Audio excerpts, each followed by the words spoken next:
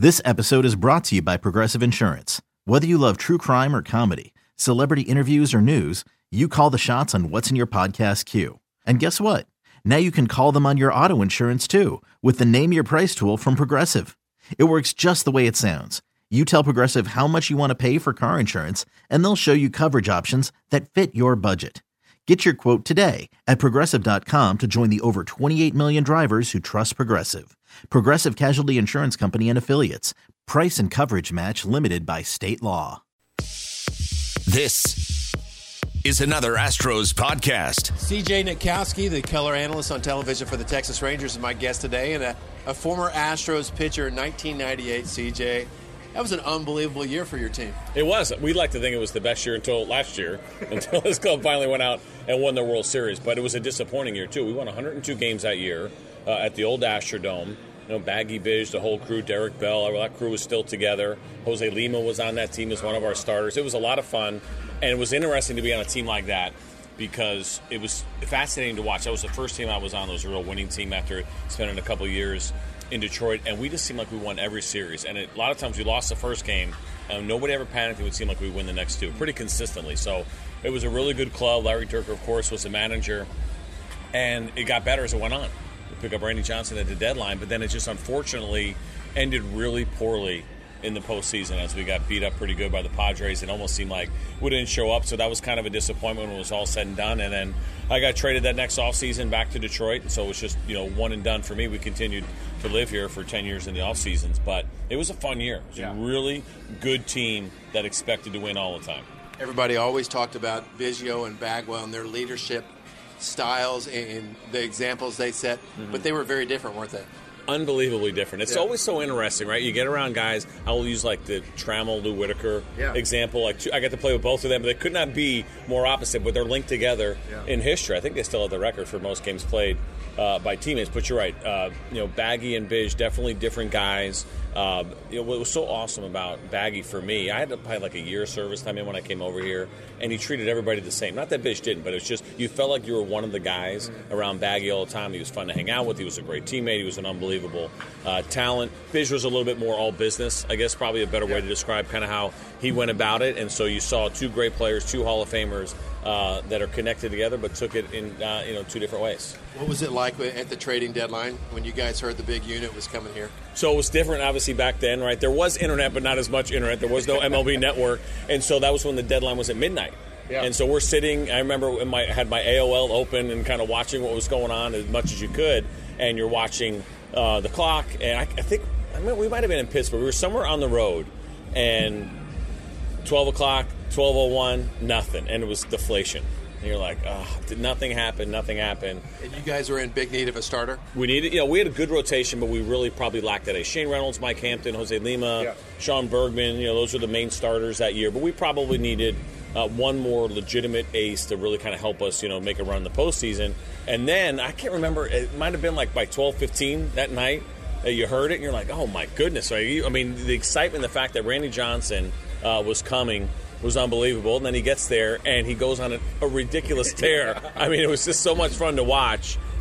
He absolutely crushed it for those 2 months that he was here in the regular season. And then even in the postseason, he went head-to-head with Kevin Brown in that first game in the division series. And I think Kevin Brown struck out like 15 or 17-something, whatever it was, in that game. He ended up losing his playoff starts, but it wasn't because of lack of effort or performance. It was just we didn't support him at all offensively. But you got a real huge boost when you walked in the clubhouse and you saw a future Hall of Famer putting on your uniform. You remember what it was like when you guys finally lost in the playoffs? I mean that many wins and to come up short against the Padres. You remember, was it just dead silent? It was pretty deflating. The atmospheres were great. First out in San Diego, right at the old ballpark. I guess it was Qualcomm back then, or they changed names a couple different. Jack Murphy, right? And 60-plus thousand people. Trevor Hoffman coming out of the bullpen. That was something pretty special to experience. So that was probably the highest of the high. Then to play, I think we had only one game back at the Dome, if I'm not mistaken. That was deflating, without a doubt. And it was. It's dead silence afterwards because you have that kind of year. The whole city's excited. It seems like now's the time. It's going to happen. And we got shut down. And Moises Alou on that team as well, another great character who had a great year.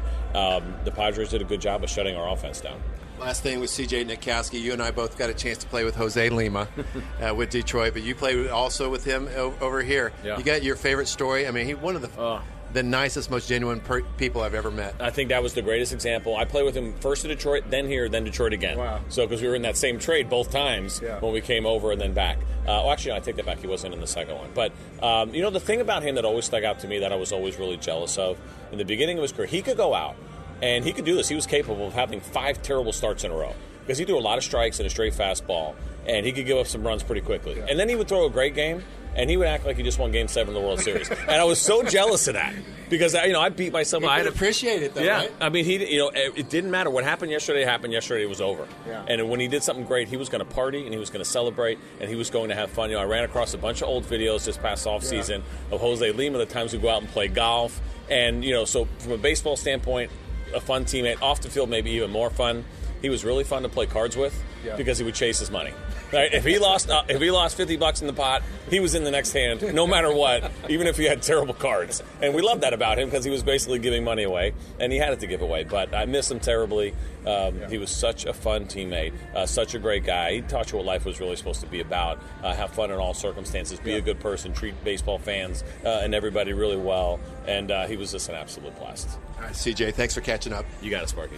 Back with more Astro Watch right after this. Mort working from the first base side of the rubber. Baseball is the only game you can see on the radio. Pitch on the way. Ground ball right side into the shift. To his left, Altuve has it in short right, throws to first, and the Astros are 2017 World Series champions. See all the magic all summer long. Game 7 on the road at Dodger Stadium, and the Astros prevail.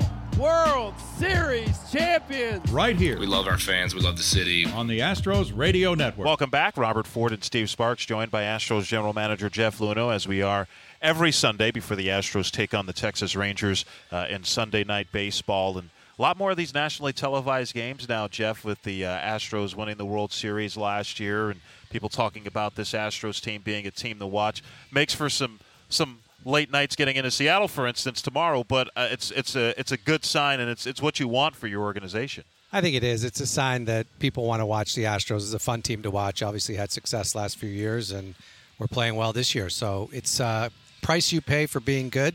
You play better teams, and you play a lot of night games and have to travel the next day. But I'm just fortunate we play in good weather because 6 games canceled today. Obviously, we're going to play a beautiful game here tonight. You know what's fun to watch? Yuli Gurriel. Oh, boy. He's back in the lineup. It lengthened things out. But just the presence, for whatever reason. He's just a cool guy. I think everybody loves him, and they give him maybe a little energy shot for this team. I think so, and it really does lengthen our lineup. We could feel it with him not there, and having him back, getting a hit as a first at bat, and then that big homer last night. Too bad we couldn't win the game there, but he's going to be a presence in the middle of that lineup and plays good first base, allows Marwin to move around, which gives other guys rest. So there's other effects of having him back. You think Yuli might play a little bit of third base and shortstop this year? Is that the plan? Well, third base for sure. We know he's capable of that. We have too many guys. Marwin and Bregman can both play short if Correa needs a break. But I do think he'll get a little bit of third base, and that's a good thing. He'll give Bregman a breather here and there. And J.D. Davis was the one who went down for Gurriel, and he'd gotten off to a slow start at the big level, wasn't playing a whole lot. He got to play all 3 of the games in Minnesota just before this series and went 5 for 10. And obviously you hate to see a guy go down when he's swinging the bat well, but the plus side is J.D. now knows he can have success at this level. I think that was huge for him to finish his tour of duty here this year, first tour of duty, with a success. And he played really well, and those were tough conditions, as you all can attest to. And so I think he's going to keep breaking down in AAA and be ready for his next opportunity. What do you want to see from him as he moves around, plays different positions? Because obviously, I think you guys think he can help the roster. He can. I saw much improved first base this year, and that was good. I think we know he can play a little bit of third base. If he could make himself serviceable in left field, I think that gives us many more options. The reality is we have a lot of guys in AAA that really could and should be playing in the big leagues that just block because we have a strong team right now. Tony Sipp going on the disabled list and leads to an all right-handed bullpen. But I know it's something A.J. Hinch has talked about. He likes his bullpen, likes the matchups, and probably easier to weather not having a lefty in the pen because you have guys like Chris Davinsky, like Will Harris, who are very good against left-handed hitters. I do think so. And with today's, the way pitching and hitting goes today, you really are focused on matchups, and there's a lot of times when a right-hander with a changeup is better than a lefty with a slider against a particular left-handed hitter. The challenge for us is that our division has a lot of lefties between Seattle and this team, and so we're gonna see a steady diet of really good left-handed hitters, and we're going to have to work to get those guys out. And we've seen that. I mean, it's come back to bite us here a couple times in the last few days. Even with the all right-handed bullpen and some success against lefties with some of these right-handers, is there a thought that, even getting sit back and maybe trying to get another left-hander for the bullpen? Yeah, well, it'd be nice to get sit back and have him be the guy that can come in and face a Kepler or a Gallo in a critical situation where those guys can put the ball in the seats easily. And we saw that this last week. But it's also something that we continually look at other left-handers out there to see if there's a better fit for us. And so far there hasn't been this year, but as the year goes on, the opportunity might present itself. Joined by Astros general manager Jeff Luhnow as the Astros get set to take on the Texas Rangers. And, you look at what the rotation at AAA Fresno has done. Ken Emanuel pitched today. That game's still going on, I believe, against Reno. Emanuel out of the game now. 6 scoreless innings, allowed just 1 hit. Armenteros yesterday gave up a run, struck out 6 in 7 innings. Francis Martes pitched really well on Friday. Pretty much every day at AAA, you have a quality prospect starting on the mound for you. That's not something a lot of teams can say, particularly at the AAA level. We've really wanted to build up our starting pitching depth, and Trent Thornton's another guy down there, and we like having these guys. Okay, picture this. It's Friday afternoon when a thought hits you. I can waste another weekend doing the same old whatever, or I can conquer it. I can hop into my all-new Hyundai Santa Fe and hit the road. Any road. The steeper, the better. Because my all-new Santa Fe is available with H-Track all-wheel drive, so I can hit the trail without a worry in the world. Heck, with 3 rows and best-in-class rear cargo space, I can pack the whole family in with all our gear. We've got available dual wireless charging for our phones, so we'll never lose touch with civilization, and we won't lose touch with the primordial power of Mother Earth. So which is it?